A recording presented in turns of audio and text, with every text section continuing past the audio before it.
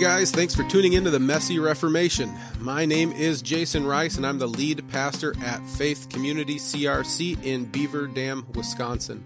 My co-host is Willie Cronky. He's a member at Pease CRC in Pease, Minnesota. He does youth ministry there, worship leading there. He even leads a cribbage Bible study. I don't know if I've ever heard of that before. You know, we started this podcast for one very particular reason. We love the Christian Reformed Church, and we want to see Reformation happen in our denomination. But we also recognize that when Reformation happens, it is always a messy process. So we're taking time to interview pastors throughout the CRC to find out what's going on in the Christian Reformed Church and to get their thoughts on what may need to happen if we're going to see Reformation in this denomination. If you're not a member of the CRC, we'd love for you to stick around anyways, because the reality is many denominations across North America are facing the same struggles and difficulties that we are. And so these conversations will apply much more broadly than just the CRC. If you haven't already, take a moment and click subscribe so you don't miss any of our upcoming content. We are hoping to drop episodes every Monday. And if you like what you're hearing, leave us a positive review on iTunes, because that really helps spread the word about what we're doing here. So with all of that said, we're going to get to this week's show where we interview Derek Buikema.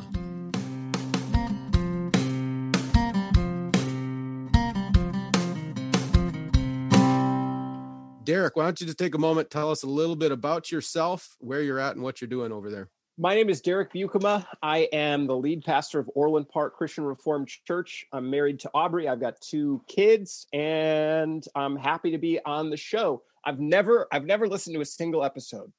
I apologize. I should have. Yeah, you can't listen if we haven't published any yet. So okay, you are one of the first. I mean, this is how highly we think of you, Derek. You're one of the first guys that we thought of to interview. So. I'm honored. I'm honored. Yeah, you're honored to be here. I'm glad to meet Willie. I'm thankful to be on a podcast with you, Jason. It's awesome. Yep, you're on a podcast that nobody has ever listened to. So high honors. Well, hey, it's worth it if just Jason and Jason's family listens to it. Yeah, my wife probably won't even listen to it. So. Oh, great. Yeah, I know. What am I doing here? I'm really selling this podcast in a big way. So how long have you been at Orland Park, Derek? I've been at Orland Park CRC for 7.5 years. Oh, that's awesome. Were you at a church before that, or did you come there right out of seminary? I came right out of seminary to Orland Park CRC. I went to Westminster Seminary in California. All right.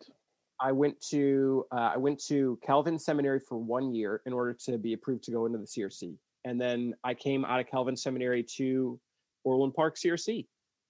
Yeah. So what made you choose to go to Westminster over Calvin? So my grandfather was a professor of preaching at Westminster Seminary, California. Wow. And so I actually got to have him as a preaching professor, which was amazing. Yeah, that's awesome. I didn't even know that. That's cool. It was a really cool thing to be able to sit in his class and have him as a preaching professor. And he was so proud that I was, there, a proper pride, right? That one. And he at one point told me when I was in 12th grade, beginning of 12th grade, he's like, my whole life, Derek, I've prayed that one of my grandsons would become a minister of the gospel. And you're the only one left.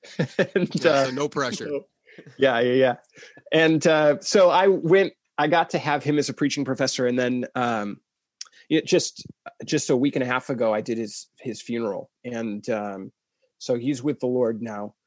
And it was a very, very moving experience to do because his preaching class was actually on how to do special occasions. So like weddings, funerals, Easter messages, Christmas messages. And so he actually did the training of how to rightly do a funeral. And then I did his funeral, which was pretty amazing. Yeah, that's powerful. Yeah, it is. Yeah. What was your experience at Westminster? Did you enjoy it or? Yeah, I did. I had a lot of appreciation for it. It was interesting. I mean, I think that in God's providence, it's really where I needed to go. I was in, there for all listeners that are listening right now, there's something that's called cage phase Calvinism. And what cage phase Calvinism is when somebody comes to the doctrines of grace, the Reformed doctrines of grace.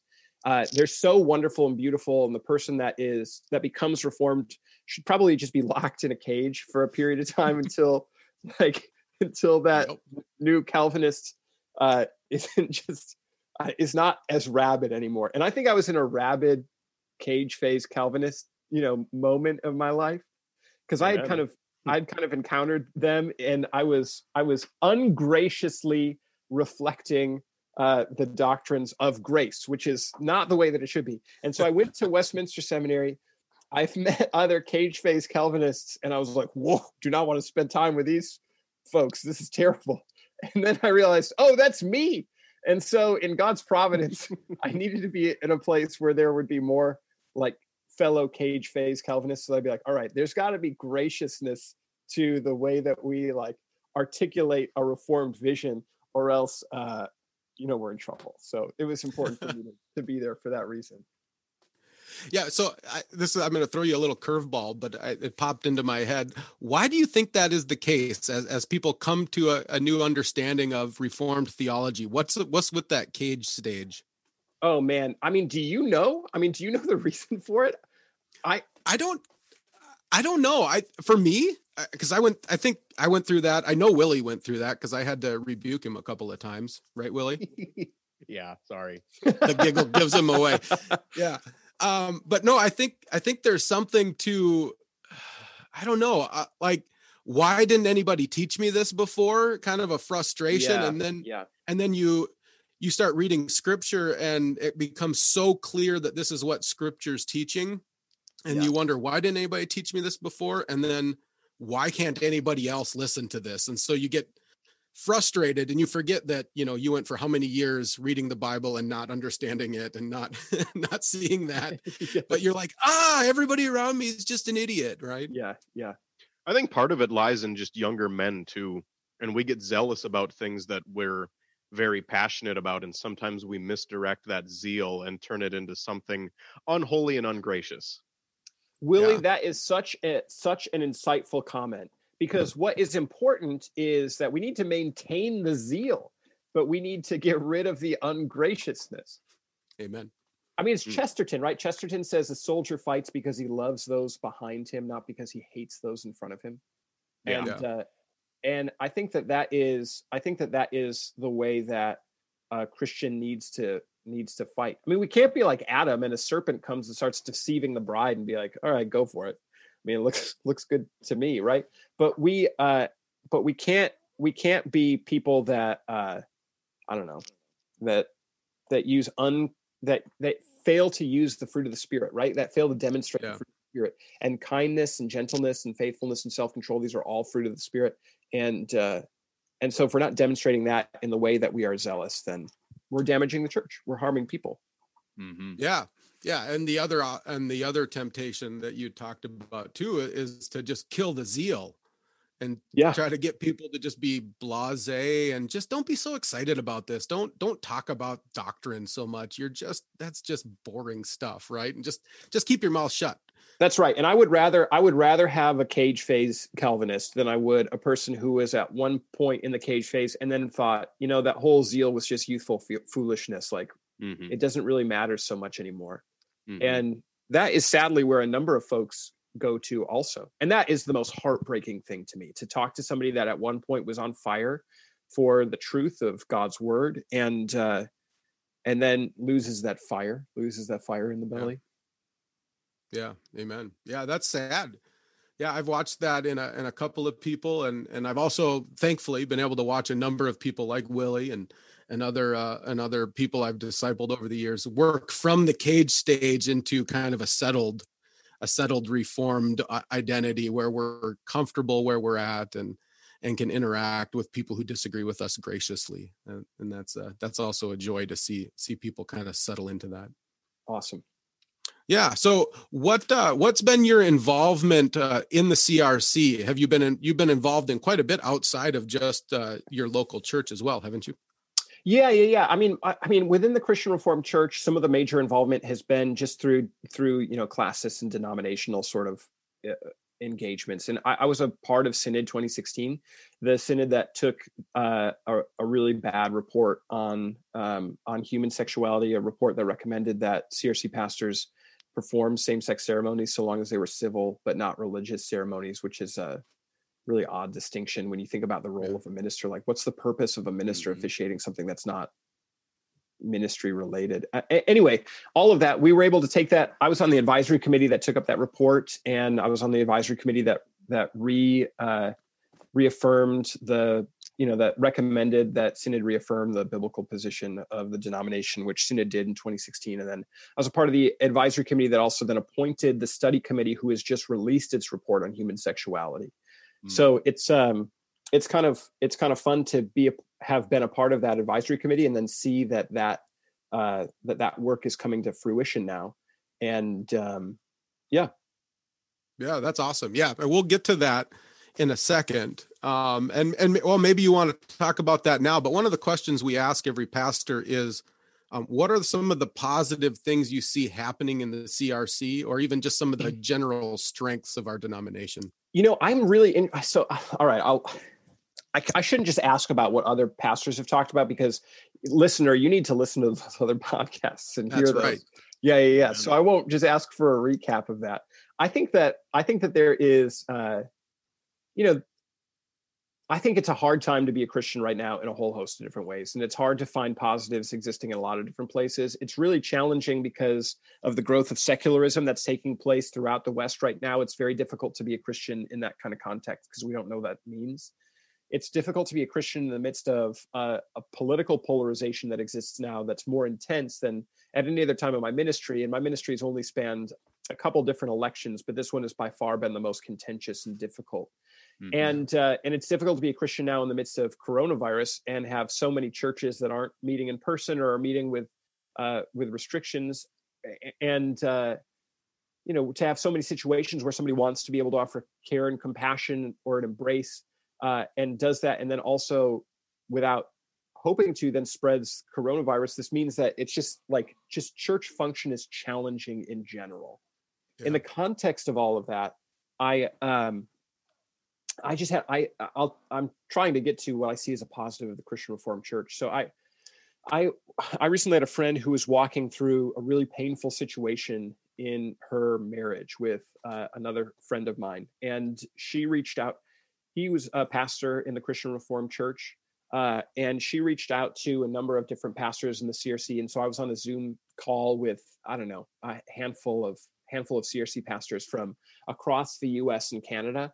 And as these different pastors were talking to this mutual friend of ours about the challenge that she was experiencing in her marriage, I realized, man, each one of these pastors is deeply insightful, is very committed to the Reformed tradition in a historic way, loves the Church Catholic, the Church Universal, and so has this amazing mix of intelligence, love, care, knowledge of their friend, and desire to want to bear her burdens. And I think that the Christian Reformed Church functioning in the right sorts of ways can bring a lot of those things together in a really beautiful way. A love for the history of the church, a desire to be reformed in a way that's historic and is not cage-phase Calvinism, but is deeply pastoral. I think that the Reformed confessions are deeply pastoral while being incredibly faithful articulations of doctrine. And I think that when a minister embraces all of those sorts of things, or Reformed confessionalism in a historic sense, I think that that's something that is actually deeply compelling, is very beautiful, and does a great job of joining together heart and mind in service and praise to the Lord Jesus. And so I know that still exists within the Christian Reformed Church, and that's still growing in certain sectors and segments of the Christian Reformed Church. And I think that that's one of the great strengths. And I know that you guys are hoping for reformation within the Christian Reformed Church. And my hope is that it would be a confessional reformation, one that would care about Christ and his kingdom, one that would care deeply about belonging in life and in death to the Lord Jesus Christ. Amen. And I think that where that exists, it's really beautiful and compelling, and I think something that would be very, very helpful for the church globally, worldwide, and not just for our little segment of it. Yeah. Amen. Yeah. Yeah. And it's interesting because kind of our next question is concerns you have going on in our denomination. What's happening in the CRC that concerns you? Yeah, there are certainly concerns. I think that the concerns are probably summed up in when I was at Calvin Seminary for a year. I was a part of the church planting club, and the church planting club brought in somebody from the denomination. And this person from the denomination who was working in denominational ministry was asked, why is it that our church has experienced decline, membership decline over the past, I don't know, at that point, it was the past 20 years, past 18, 20 years. And this denominational employee said, well, I think that there are three reasons why we continue to experience decline.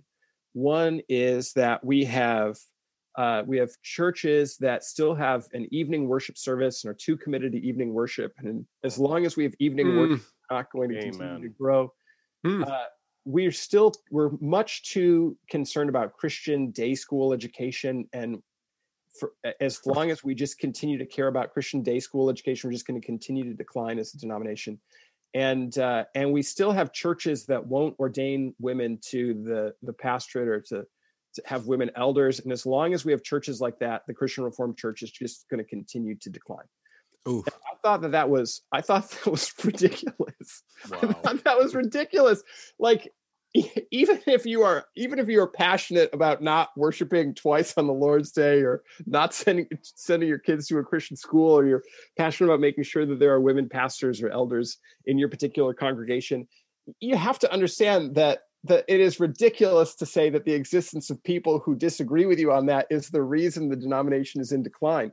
And to miss like a growing biblical illiteracy, to miss a waning passion for the gospel, to miss those sorts of things as somebody who's tasked with trying to encourage the church and all of this sort of stuff is a huge oversight, right? And is really messed up. So the fact that was, a denominational employee that was coming to speak to our church planting club at Calvin Theological Seminary is indicative of where some of the trouble is. And if at least some people within the denominational bureaucracy don't see a waning passion for the gospel or a decline in biblical illiteracy as our most fundamental issues, then that is a big problem. And that is one of the reasons that the Christian Reformed Church needs to be renewed. And because we have to return to our first love. Amen. Yeah. Do you think there's a growing gap between what's happening at the denominational level and what's happening in the pew?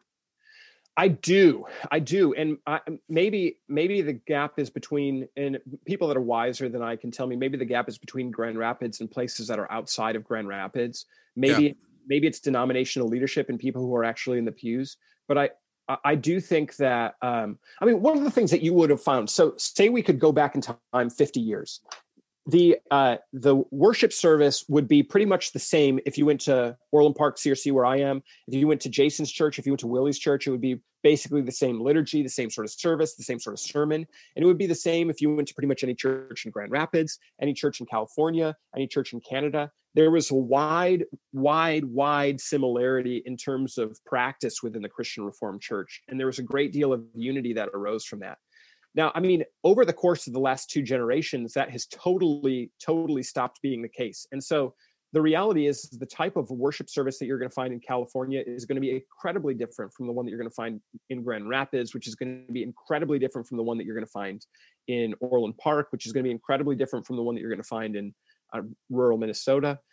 And so there's just an increased fracturing denomination wide. And I think that is reflected in the fact that the kinds of worship services that exist in Grand Rapids churches are just very, very, very different in almost every way from what you're going to find in almost any other Christian Reformed church, any other place. And I think that there's this really thick culture that people maybe assume when they work then in denominational ministry, and a conversational partner that they're assuming that doesn't really exist outside of Grand Rapids, outside of the place where these institutions are well formed, and where the Christian Reformed Church, I don't know, is in so many places and is known in so many other places. Like nobody in Orland Park knows what it means to be Christian Reformed. And so the kind of ministry that I need to do in like Orland Park, if I want to try to reach people and welcome them into being a part of Orland Park Christian Reformed Church, is just going to be different than what I think takes place in Grand Rapids. And so that's got to be a part of it. Yeah, I think so. I mean, I know it's always easy to kind of enter into our own little echo chamber when we're surrounded by a whole bunch of people who think the same as us, to think, or just to assume that everyone else thinks just like we do. And I've heard a number of people say that they're concerned that some of what's happening in Grand Rapids. I mean, how many churches? I mean, there's 4 classes just in Grand Rapids. Right. You know how many churches there are in Grand Rapids? I don't. I mean, somebody has said that it's something like 25 or 30% of the Christian Reformed Church exists within an hour of Grand Rapids, right? That if you were to draw a circle of an hour drive around Grand Rapids, you'd have like 25 or 30% of the whole denomination, which is a binational denomination. I don't know how you could suss that out, but I know that, if you're including Holland, you probably do have just a huge amount of Christian Reformed membership in those classes that would exist there. And so, I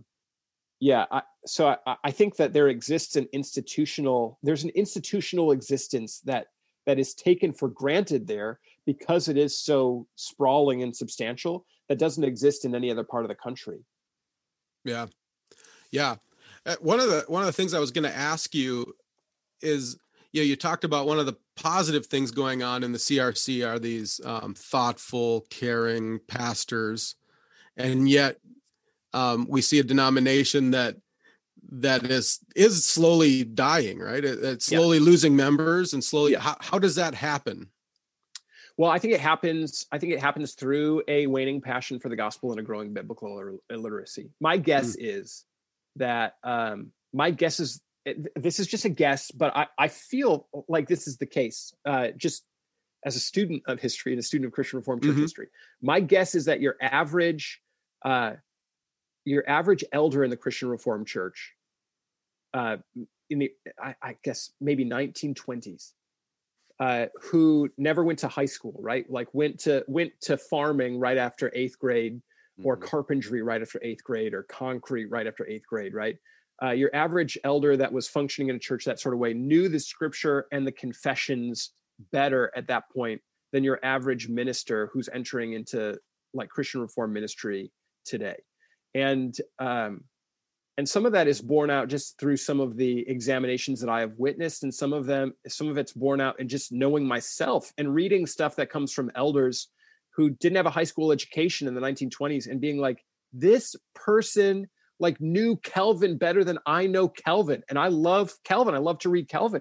Like, what is my deal here? Like, I guess I don't know, watched too much Star Wars or something like that, because I should have spent more time like reading the confessions, because I'm put to shame by this person who didn't have a high school education, 100 years ago. And then you just think about the confessions were written as teaching tools for children in an illiterate age. And to realize that like now there are people who are like, don't talk about the confessions. It's just too complicated. It's too difficult. It's too hard to understand. And sometimes you'll have pastors that say that sort of thing. Right. And so I think that as you've had a waning biblical and confessional illiteracy, and you have had a diminishing passion for the gospel, I think that you have decline, you have death that comes as a result of that.